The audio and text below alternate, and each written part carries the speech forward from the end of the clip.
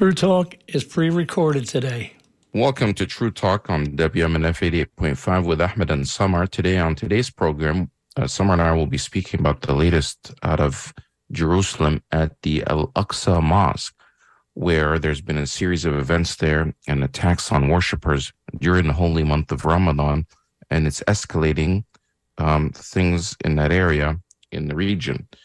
And we'll have a special guest that's speaking to us live from there. That and more on True Talk. This is True Talk on WMNF. We'll be right back after this short music break.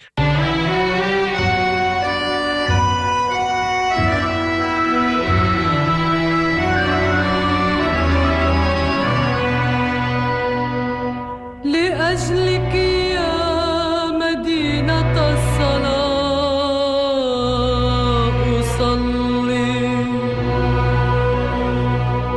لأجلك يا بهية المساكن يا زهرة المدائن يا قدس يا قدس يا قدس يا مدينة الصلاة أصلي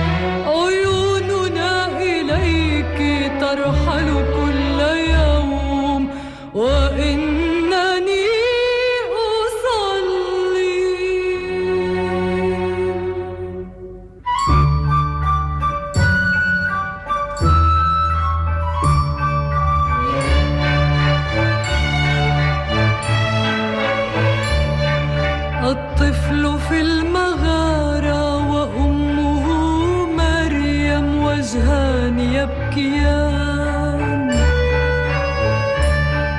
الطفل في المغارة وأمه مريم وجهان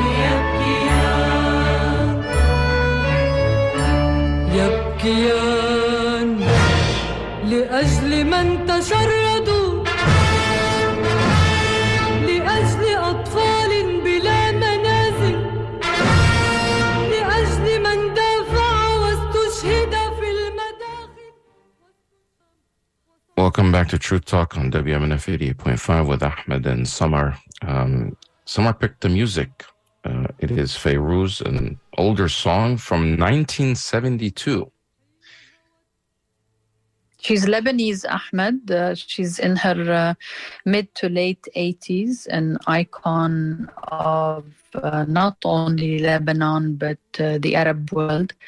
And I love her. I grew up listening to her songs. And this one in particular is about Jerusalem. She talks about Jesus when he was a baby, and about the church and about Jerusalem and whatever. And of course, the Muslim part, the Christian part. She's a Christian herself, but she is also very much in love with the Palestinians and the Palestinians. She's also Fairuz, talking about interesting baby Jesus and his mother Mary. Yeah. الطفل في المغارة. She was saying الطفل, the baby is in the cave. وأمه So مريم, and his why mom did you pick this Mary. song? Is it because of Easter or what's happening?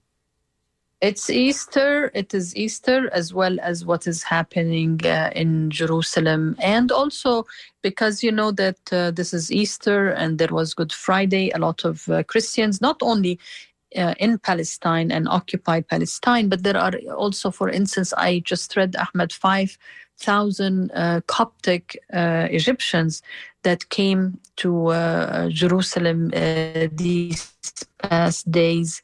And a lot of Christians come from all over the world.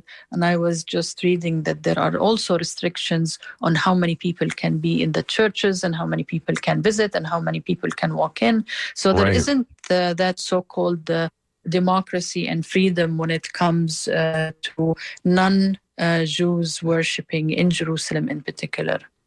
Well, speaking of that, Al Jazeera is reporting that the church criticizes Israel's, quote, heavy-handed restrictions, end quote, on Easter. Palestinian Christians say their 2,000-year-old community in the Holy Land has come under increasing attack. The Greek Orthodox Church on Wednesday slammed what it called Israel's heavy-handed restrictions on freedom of worship as it prepares to celebrate Easter in occupied Jerusalem. Israeli police said the limits are needed for safety during Saturday's Holy Fire celebration at the ancient church of the 12th century holy site where Jesus is believed by Christians to have been crucified, buried, and resurrected. Israeli authorities claim the measures are related to the recent violence in the Old City, touched off by Israeli police raids on Jerusalem's most sensitive holy site, the compound that is home to Al-Aqsa Mosque, and its attacks on Muslim worshippers by many Christian leaders who say there's no need to alter a ceremony that has been held for centuries, believe it's part of an ongoing Israeli policy to push them out of their homeland. We'll, bring on our guest once he's joined us. But there's been a series of incidents, especially, since last week, in the Al-Aqsa Mosque, which, for us Muslims, the Al-Aqsa compound or Al-Aqsa Mosque is the third holiest site, third most sacred site in Islam after Mecca, the mosque in Mecca, and the one in Medina, which are both in common day Saudi Arabia.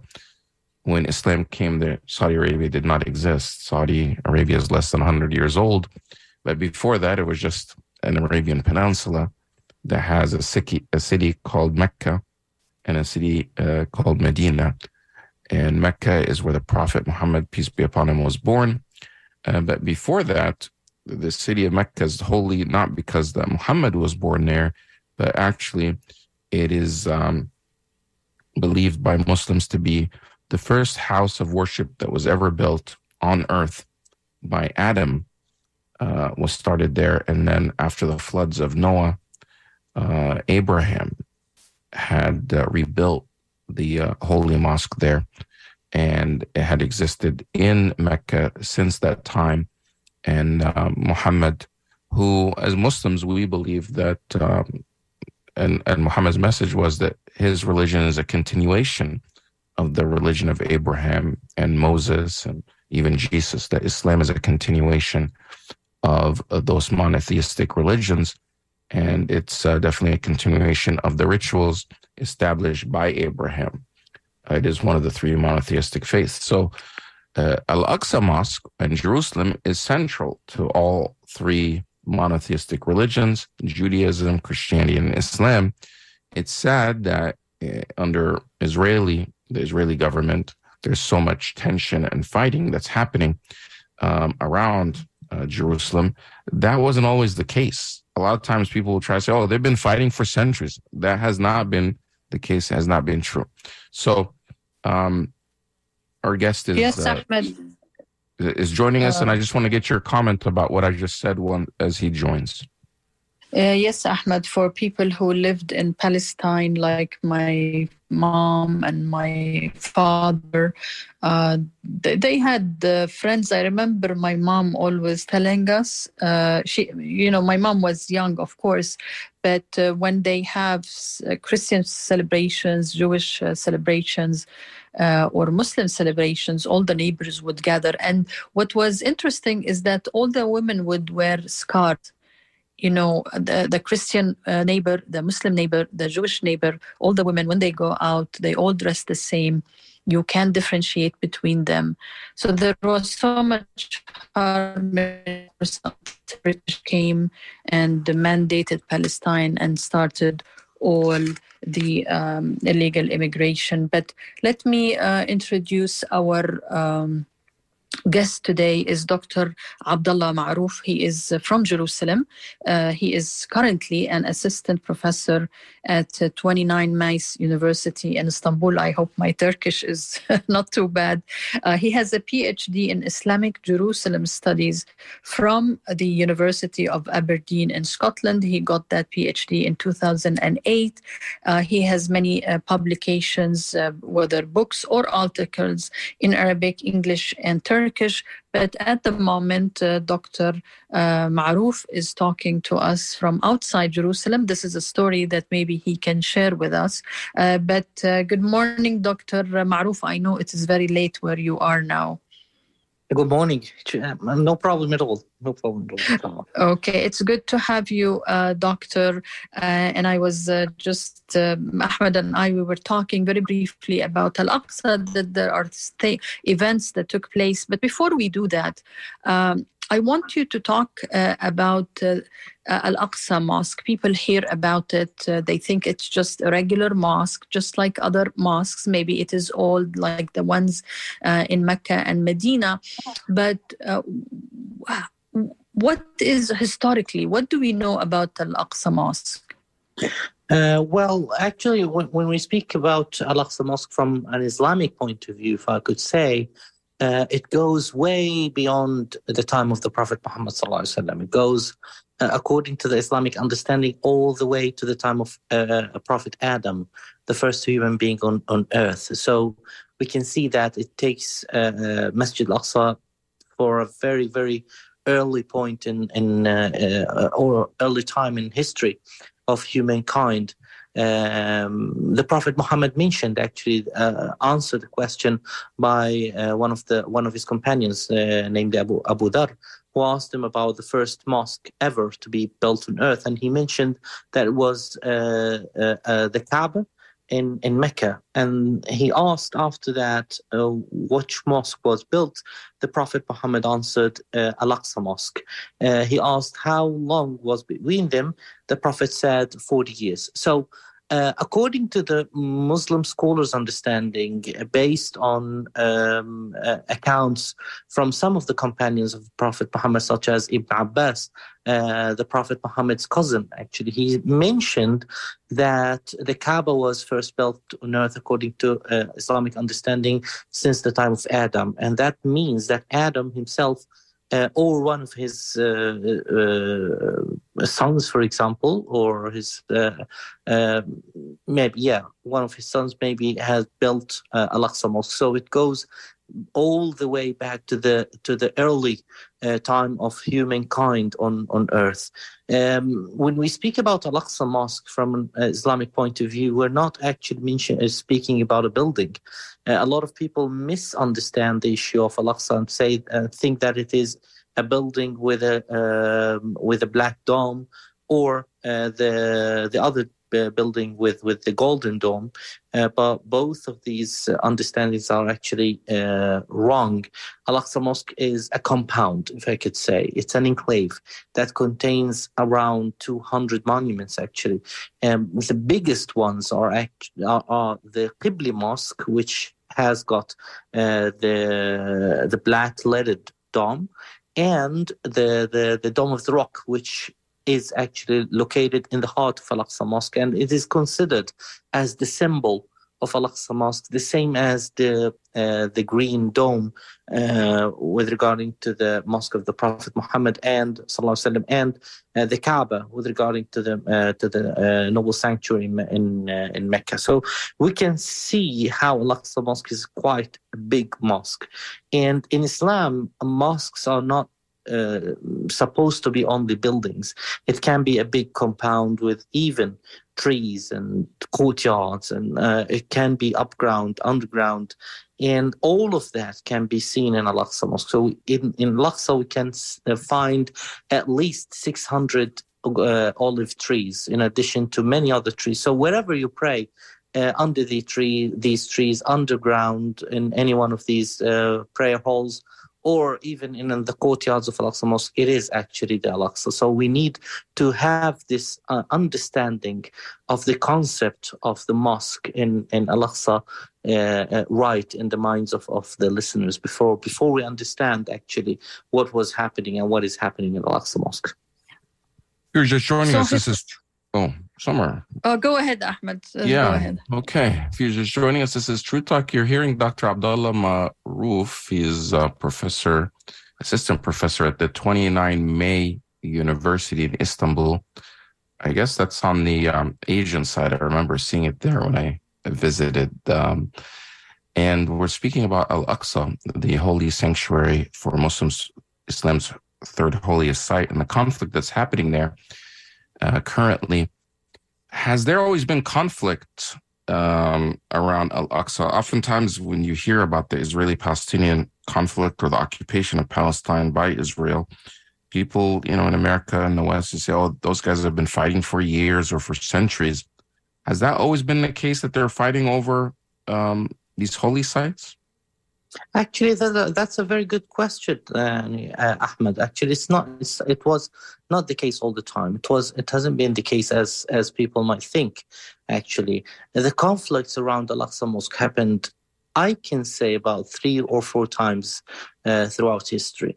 Al-Aqsa Mosque, according to, again, I'm speaking here from an Islamic point of view. This is why I mentioned that it was built during the time of Adam. That means that it was existing way before the existence of the city of Jerusalem. And it's the same as the Kaaba existed way before the existence of the city of Mecca as well. So since the time of the establishment of Jerusalem, during the time of the Jebusites, the Arab Jebusites, according to our narration at least, they were actually monotheistic at that time, and they believed in one God. And this is why they built their city between the mosque and the spring, the only water spring in Jerusalem, which is a Silwan water spring that is far away from Al-Aqsa. It's not far away from Al-Aqsa, it's about 500 meters. So usually when ancient cities used to be built, they used to be built around the water springs. But when it came to Jerusalem, they built it on the side of the water spring. Why? Because they wanted actually to be close to the mosque itself. So between the mosque and the water spring, they built the city of Jerusalem. Since that time, for 15 to 20 centuries, there has been no problems, no conflicts at all in Jerusalem. So the conflict started actually in the second millennium before Jesus Christ. So since that time, Jerusalem has been occupied a few times. During the time of the Babylonians, they took over the city. The Israelites before that, they took over the city for quite some time. And by the way, from an Islamic point of view, the time of the Israelites, the first Israelites, under the leadership of Prophet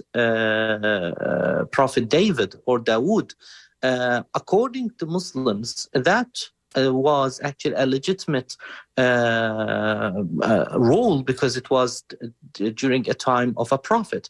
Now, Muslims believe that David and Solomon were prophets, but it's different than the Bible that does not mention them as prophets, but as only kings. But the Muslims believe that they were prophets, and they consider themselves as believers in these two prophets as well.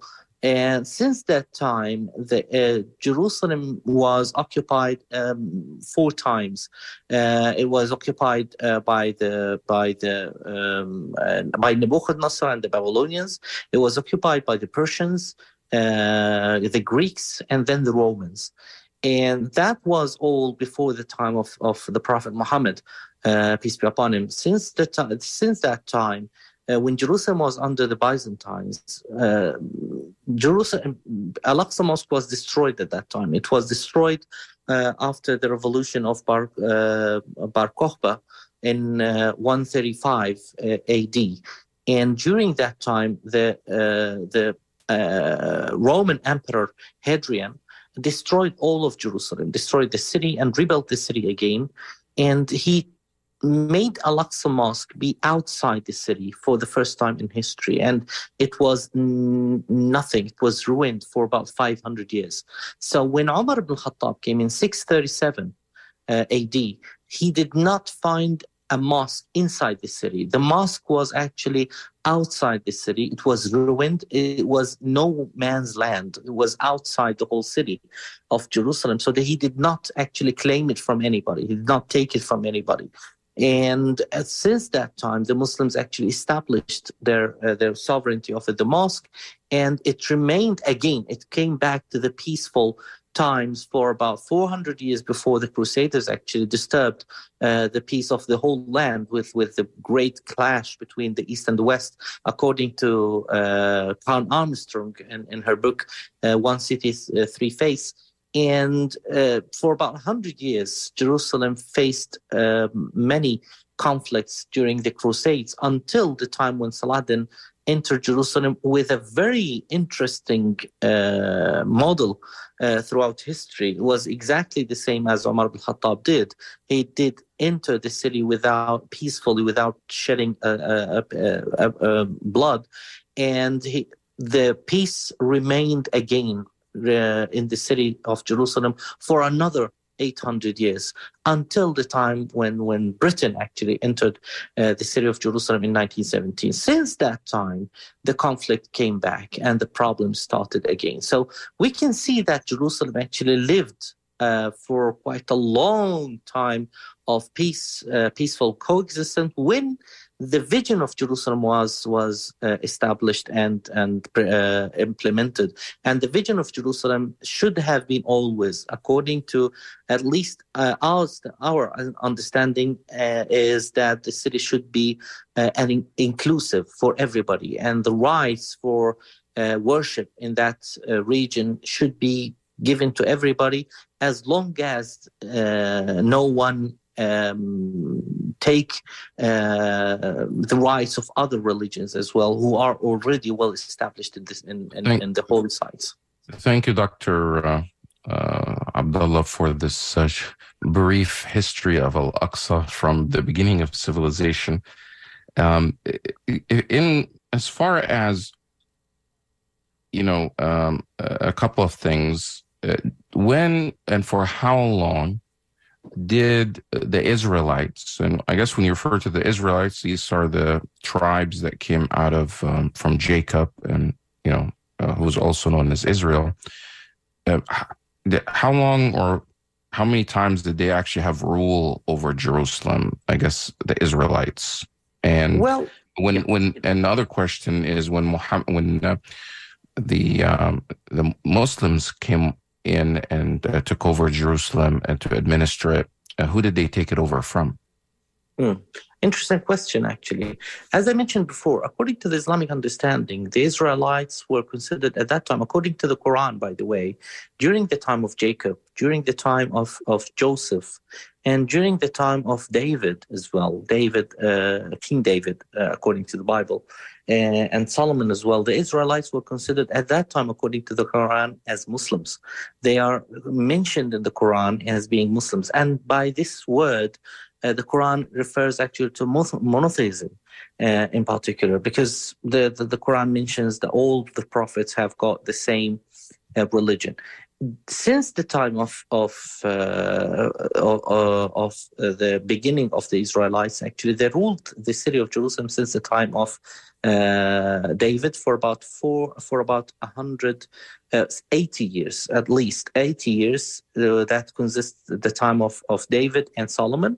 Then the Israelites remained in the city after the death of Solomon. They remained in the city, ruling the city of Jerusalem for about 200 years until the Persians actually took over. The Babylonians took over the city of Jerusalem. So we are speaking they came back again. They ruled the city, but in the name of the Persians, and after that in the name of the Greeks, not as an independent state. So okay, I have one brief other question, because I want to turn it over back to Samar. So, when the modern day Jewish community refers to, Solomon's temple, which is basically in the same place as, or they say that it's under the Al-Aqsa Mosque. If Solomon and David and those leaders that are recognized in the Quran as legitimate prophets from God, following the same religion that Muhammad, came later on to also follow, yes, which is Islam. So would it be, from the Muslim perspective, that Solomon's temple is really part of the Al-Aqsa Mosque compound? It's for the same religion? Not in this way. Not in this way. Let me just elaborate on this issue, because it's a very important issue. Yeah, what is the difference between Solomon's temple and Al-Aqsa? Yes. And how do they coexist in the same area, or do they actually coexist in the same area? Yes, actually, that's a very important issue, and it needs some elaboration. Now, when I was speaking here about the time, the time when the Israelites ruled over Jerusalem, actually about 200 or 400 years in total. I was not speaking about just ruling it as a different nation than the nations who lived in Jerusalem.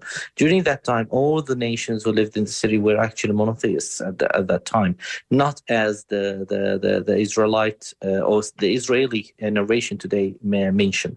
And here, when it comes to the temple issue, it's a very important and crucial question, because some people think that the problem between them, the issue between the Muslims and the biblical sources, actually, with regarding to the temple, is that the Muslims believe that the temple was existing in somewhere else, and that's wrong, actually.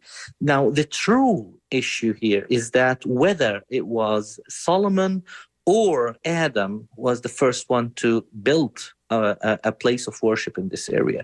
Now, Israeli scholars today, they claim that Solomon was the first one ever to build a place for worship in that area, which is called the Holy Temple, or Beit HaMikdash in Hebrew. But according to the Muslim understanding and the Muslim narration, it was not Solomon the first one, actually. It was existing way before Solomon, since the time of Adam.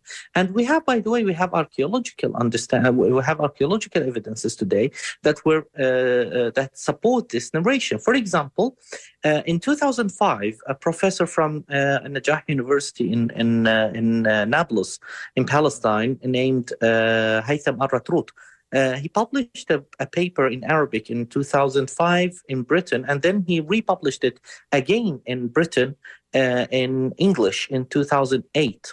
And in this paper, he proved that the ratio of Al-Aqsa Mosque as a total is exactly the same as the ratios of the Kaaba. And that means, which is quite a very odd shape, by the way. The Kaaba and Al-Aqsa Mosque are very odd in their shape. So having them in the same shape means, with the same ratios, means that the Kaaba and Al-Aqsa existed at the same time or very close to each other. And we know that the Kaaba existed way before Solomon. So the issue is not whether Solomon built a temple or not, or built a mosque or not. It's actually whether he was the first one ever to build something for worship, some place of worship in this area or not. And we know now that it was not Solomon the first one to do that. It was existing all the time since the time of Adam. Now Solomon came and rebuilt the place, or renovated, if I could say. And that is something where exactly totally not the case here. So it's not as the Israeli narration today how the Israeli narration today is try to elaborate or try to convince us is that Solomon was the first one to consider this area a holy site. It was way before that and was already built. So it's not the case of whether there is a temple or not, or whether there was a temple or not. It's actually who had the right in saying that this place is a holy site and was built before. According to the Muslims, since it was already existing since the time of Adam. In addition to that, the Muslims believe in Solomon himself as a prophet. Now, Right. they believe in Solomon as a prophet, as a Muslim prophet. And this is what the Prophet Muhammad ﷺ mentioned in his hadith. And he mentioned that Solomon renovated Al-Aqsa Mosque, and he made a supplication to God that anybody comes to this area, to this mosque, and the Prophet Muhammad mentions the word mosque in this hadith, and he says that whether anybody who comes to this mosque only to pray, that their sins will be forgiven for forever. That's why I'm the same case. That's why I'm asking whether the mosque is also, they see it one way, we see a different way, but it really could be the same place. And not much different than how. Yeah, I see, but it's not actually all. Not all the Israelis, by the way, or all the biblical scholars see the temple as being the same place of Al-Aqsa Mosque. By the way, some of the temple scholars, some of the scholars, biblical scholars, believe that that the temple of Solomon, according to the biblical understanding, it was not actually in the site of Al-Aqsa, but rather it was in Silwan. And some others believe that it was all the way in Nablus as well. So, and we have. I mean, for us, sector, So from the Muslim perspective, it could be that because for the longest time before, even when Muhammad came, and the commandment for prayer started, the direction for prayer was not towards the Kaaba in Mecca, but towards Al-Aqsa Mosque, which was also the direction for prayer for Solomon and David and all the previous prophets, because from our perspective, like you mentioned, that it's all the same religion. I mean, that's right. We view all these as the same chain of prophets coming with the same message from the time of Adam all the way to Muhammad. Just a final question, before I turn it to Samar. When Jews were living under Muslim, administration of these holy sites, how were they praying? Where were they praying? Were they free to worship? And where did this zeal that, about, destroying Al-Aqsa Mosque by some of the extremists in Israel now, and, wanting to rebuild Solomon's temple, when did that type of idea evolve, and when did it come about? This is as well an interesting question. We need to know here, I need to stress again on the point that I mentioned before, that when Umar ibn Khattab, radiallahu anh, the second Muslim caliph, entered Jerusalem, there was no mosque inside the city. There was no buildings. It was a ruined area. There was just very small traces of the corner sides of Al-Aqsa Mosque, and that was all. And the rock was on the top of that area, and that was it. So he did not actually take the mosque from any other religion or any other people. It was Jerusalem at that time was ruled by the Byzantines. The people of the city were Arabs, and they were Christians as well. So he did not need actually a translator to speak to the people of Jerusalem, because they were Arabs at the same time, and they were speaking the same language with the same culture. Now, Umar ibn Khattab did not take the mosque from anybody, and that is something very, very important. However, when it comes to the Jews and how they worshipped during that time, Muslims allowed the Jews to reside in Jerusalem as usual, and this is mentioned in the Geniza Cairo fragments as well, and they allowed them to worship wherever they wanted in Jerusalem, as long as it does not actually contradict the other religions or religious or places of worships as well for other religions.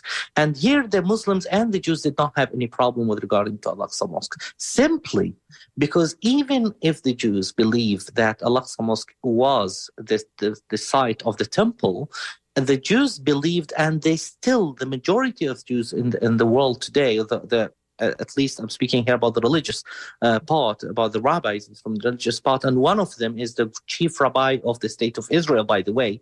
They believed that Jews were not allowed to enter that area due to its sacredness until the second come of the Messiah. So the Jews did not even want to come to Al-Aqsa Mosque or enter Al-Aqsa Mosque to pray inside it, because it is forbidden, simply according to the rabbis, because it is actually not the right time according to their prophecies that are related to the first, not the second coming, the first coming of the Messiah according to their understanding. And this is why they used to pray outside the mosque, all around Jerusalem. They had their own synagogue in Jerusalem, and this synagogue was already built during the time of the first Muslim rule in Jerusalem. And this synagogue, by the way, was burned during the first crusade, when they entered the city and they burned everybody within it. Actually, they were burnt alive by Tancred and Godfrey during the first crusade. In addition to that, the Muslims allowed the Jews to pray wherever they wanted around the premises, actually, where the Muslim sites were there.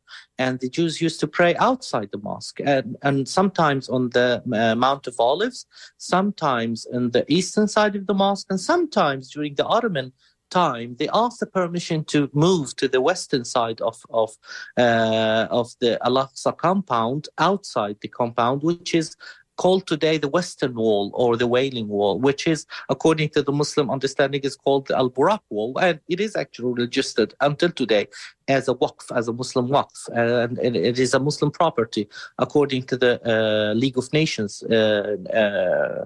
report in 1930. So the Muslims allowed the Jews to pray wherever they wanted, and not inside the mosque, because they did not want to go inside Al-Aqsa Mosque. Now, when this idea of entering the mosque and breaking into the mosque and storming the mosque started, it happened after the occupation of 1967 only. That was only a 50 years old idea, and not even at the beginning of that.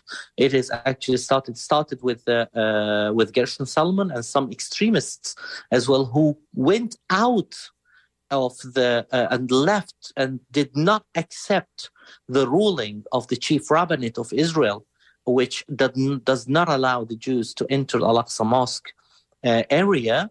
And they wanted actually to break into Al-Aqsa and storm Al-Aqsa in order to build the third temple according to their understanding, because they believe that unlike what the chief rabbinate and the Sephardic Jewish understanding, the Rabbinite Jewish understanding state, they believe that they need to build the temple so that the Messiah comes, not vice versa.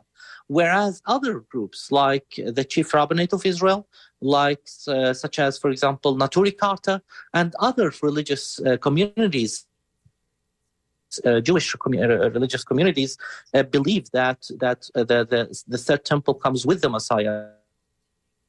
So when it comes at the end of time, it comes, and all the people watches it, and they realize the glory of God. As this is one of the one of the rabbis told me. Actually, he said that when the Messiah comes, we believe that you see the glory of God, and you realize that the whole thing was related to the Messiah. So this is actually the truth. So what we are watching today, what we are witnessing today of these fanatic groups, the fanatic right groups who storm Al-Aqsa every day and who try to make problems inside Al-Aqsa every day, calling for rituals to be done inside the mosque and to demolish the mosque and build the temple. Actually, they are going out and leave.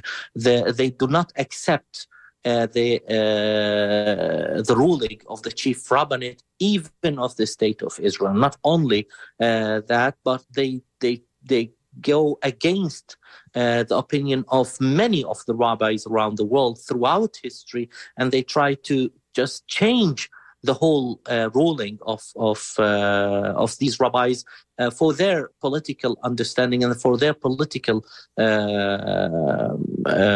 needs. And that's the whole thing. It's a political issue. It's not a religious issue.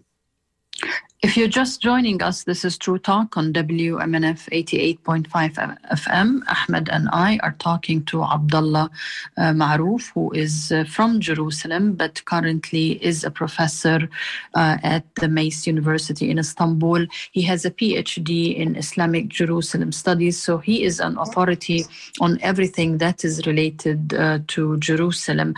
I want to move forward, Professor Maroof, because we are soon we're going to be running out of time.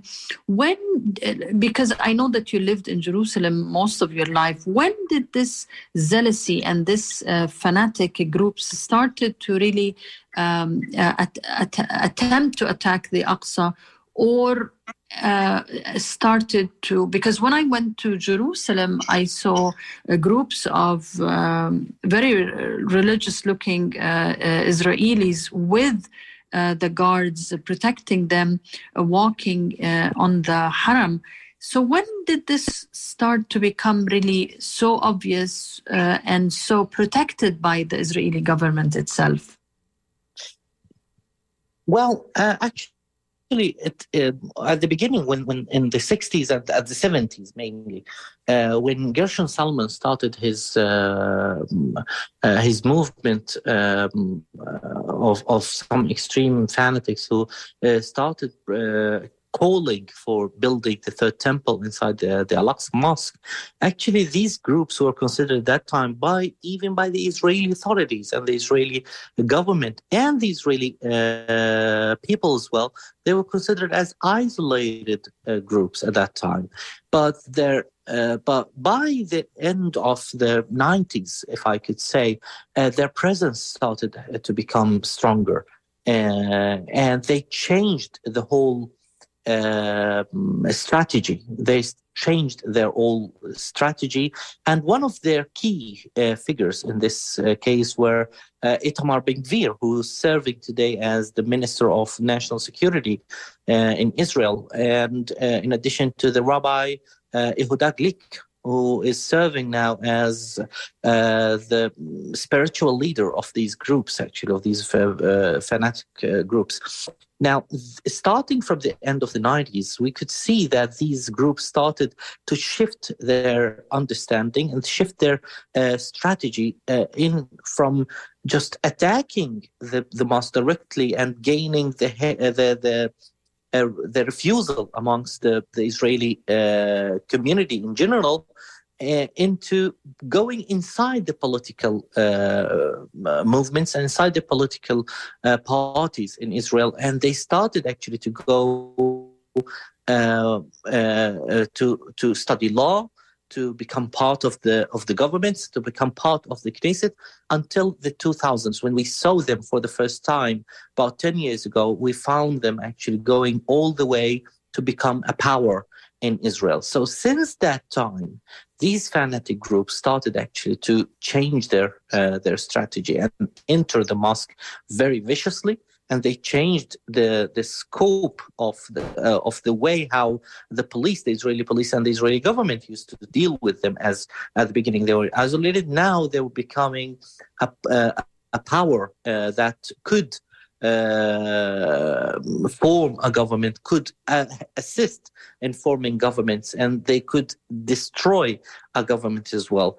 They started actually with one member, then two members, then three members that were close to them, not part of them, until in about 5 years ago, they started to go inside the Knesset with larger numbers, but under the political parties that we know today, such as the Likud, for example, which is the party of Benjamin Netanyahu.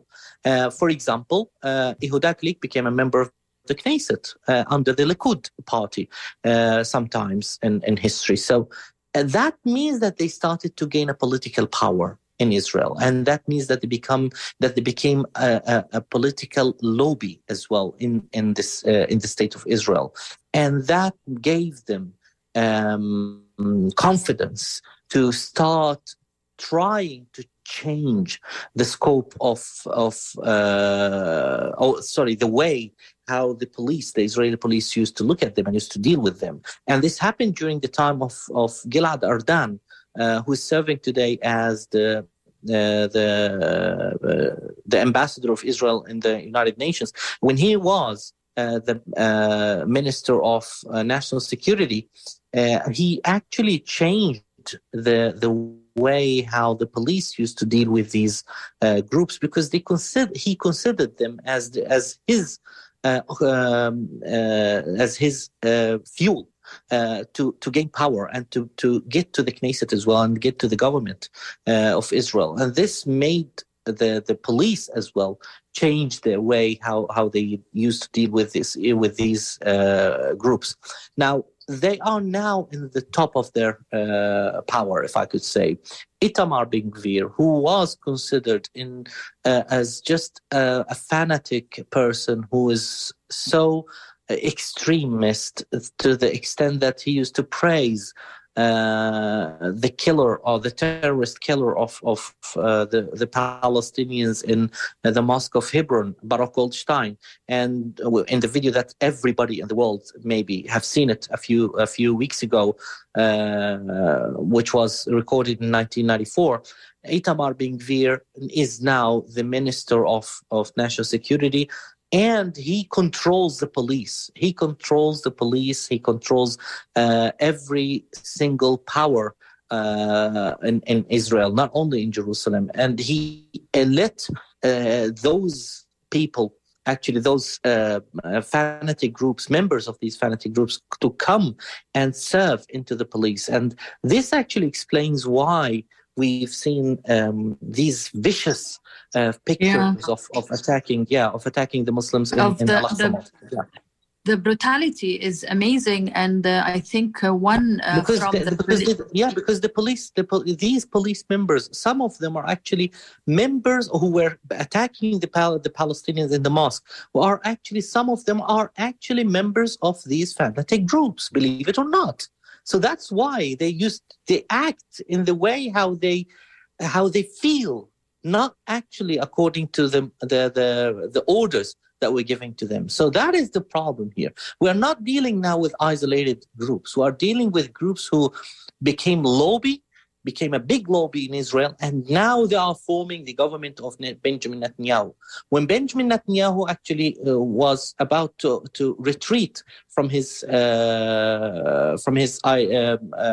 idea of changing the law of judges actually in Israel, Itamar Ben-Gvir, it simply told him that I can destroy your government. I can destroy the whole government. So we are speaking now about a power that was gained by these fanatic groups. And that is the danger that we are facing in Jerusalem today. That's the danger. And the dangerous part here is that their religious leader, Yehuda Glick, and some other of these religious leaders as well, they clearly say that they believe that the only and the best way to gain a global peace and let the Messiah comes is to drag the world to drag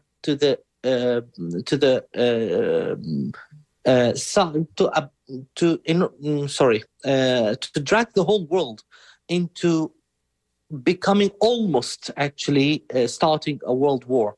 So that is how these fanatics, that is how they believe in. They believe that by going to a war, actually, by taking the world to the side of a big war, they're actually bringing peace. And this is how they believe, and this is what they are trying to apply. And that is actually the problem that we are facing today. It's this really fanatical problem. Dr. Maruf, who is responsible for Al-Aqsa Mosque? Isn't Jordan or the Hashemite kingdom is in a way responsible for administering order or taking the charge of the waqf, what we call waqf? Aren't they responsible? Yes. And I think you just published a very interesting article. You say that it was maybe one of the first times that Israel is trying to involve the rest of the Arab governments in this conflict. Can you elaborate on that? Actually, since the time of of the year 1948, when Israel was established and the war erupted in Palestine after the end of the British Mandate, Jordan controlled the eastern side of the city of Jerusalem, including the Old City and Al-Aqsa Mosque and all the holy sites in Jerusalem. So, according to that, Jerusalem became part of the Hashemite Kingdom of Jordan, which was formed in 1950. And since that time, Jordan became the sovereign over Al-Aqsa Mosque and the administrator of Al-Aqsa Mosque. Now, in 1967, when Israel attacked Jordan and they attacked Jerusalem and took over Al-Aqsa Mosque, occupied it, the world did not recognize the occupation, and the world did not until today. They have not, and they will not accept this or recognize this occupation. So, according to the international law, here comes the law of the status quo. So, status quo means that everything must remain as it was before the occupation. So before the occupation, Jordan was administrating Al-Aqsa Mosque and it was under the Jordanian sovereignty. And this remained the case until today. This is why the Jordanian Waqf and the Jordanian administration is actually administering Al-Aqsa Mosque until our time. Israel is now trying to change the status quo of Al-Aqsa Mosque, and they're trying to change the whole thing by taking Jordan out and letting it out of Al-Aqsa Mosque. And here there is something very, very interesting to note. When Israel and Jordan signed the peace treaty of Wadi Araba in 1994, there is the section number 9 that in the treaty speaks about the situation of the holy sites, because it's a very crucial issue for Jordan. Now, Israel wrote in this treaty that they respect the special role of Jordan in Jerusalem and its sovereignty over the holy shrines. They did not use the word sites. They used the word shrines. And I don't know how did the Jordanians actually not take, how did they just, and whatever. So it was very interesting. Why? Because it means that Israel does not recognize Al-Aqsa Mosque as a holy site, but that they just wanted Jordan to control the shrines. And here we're speaking about the Qibli Mosque and the Dome of the Rock, which both of them consist only 5 or 6% of the whole Al-Aqsa compound. And that gave Israel the right to start actually arguing and saying that they want the control over the 96% of Al-Aqsa Mosque, which is not a mosque, according to them. We have 1 minute, Dr. Maruf, 1 minute. So they are trying to now involve Jordan. How? With the article that you mentioned. I saw on Twitter a letter from the foreign ministry, I think, of Israel, asking Jordan to intervene with the worshippers, the ones who are doing i'tikaf now. Yes, actually, in 1 minute, please. Okay, that's the case. Actually, they want Jordan to they want to re-establish the Jordanian role in Jerusalem into actually applying what Israel is trying to do in Al-Aqsa Mosque, and by administering not Al-Aqsa but only the Muslim presence inside Al-Aqsa, the Muslim people inside Al-Aqsa, whereas Al-Aqsa Mosque should be considered as a shared holy site. And that goes way beyond the status quo, and that goes way beyond all the treaties and even the Kerry Accords in 2015, which confirmed that the Muslims are the only ones who have the right to pray in Al-Aqsa Mosque. That is something that Israel is trying now to change, and they're trying to drag Jordan towards that. Jordan, fortunately, did understand what was happening a few days ago, and they refused to be a part of the Israeli game. But it's not enough. We need to understand that the Israelis are actually attacking the mosque, and they're trying to change the status quo of Al-Aqsa Mosque, and by all their means. Why? Because simply now the Israeli government is not an Israeli government. It's actually a far-right government. And that is the way how the world need to understand and how the world need to treat this government, because the government is being now ruled by people, by fanatic groups who are trying to take the world to the edge of a religious war, which is the most dangerous thing that could happen in Jerusalem. I want to thank you very much, Dr. Abdullah Maroof, for being on True Talk. Thank you. I know it's late where you are. I really appreciate it. And Ramadan Mubarak to you. Thank you very much. And Ramadan Mubarak for all of you. Thank you very much. Thank you. Ahmed, I think we are running out of time. Yes, let me close out the show. Thank you for Samar and Dr. Abdullah Maroof. NPR is next. This is True Talk on WMNF. Have a great weekend, everyone. See you at the same time, same place. And Ramadan Kareem. Stay tuned for NPR, which starts now.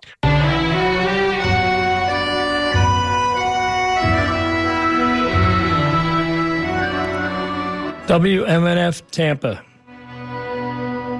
لأجلك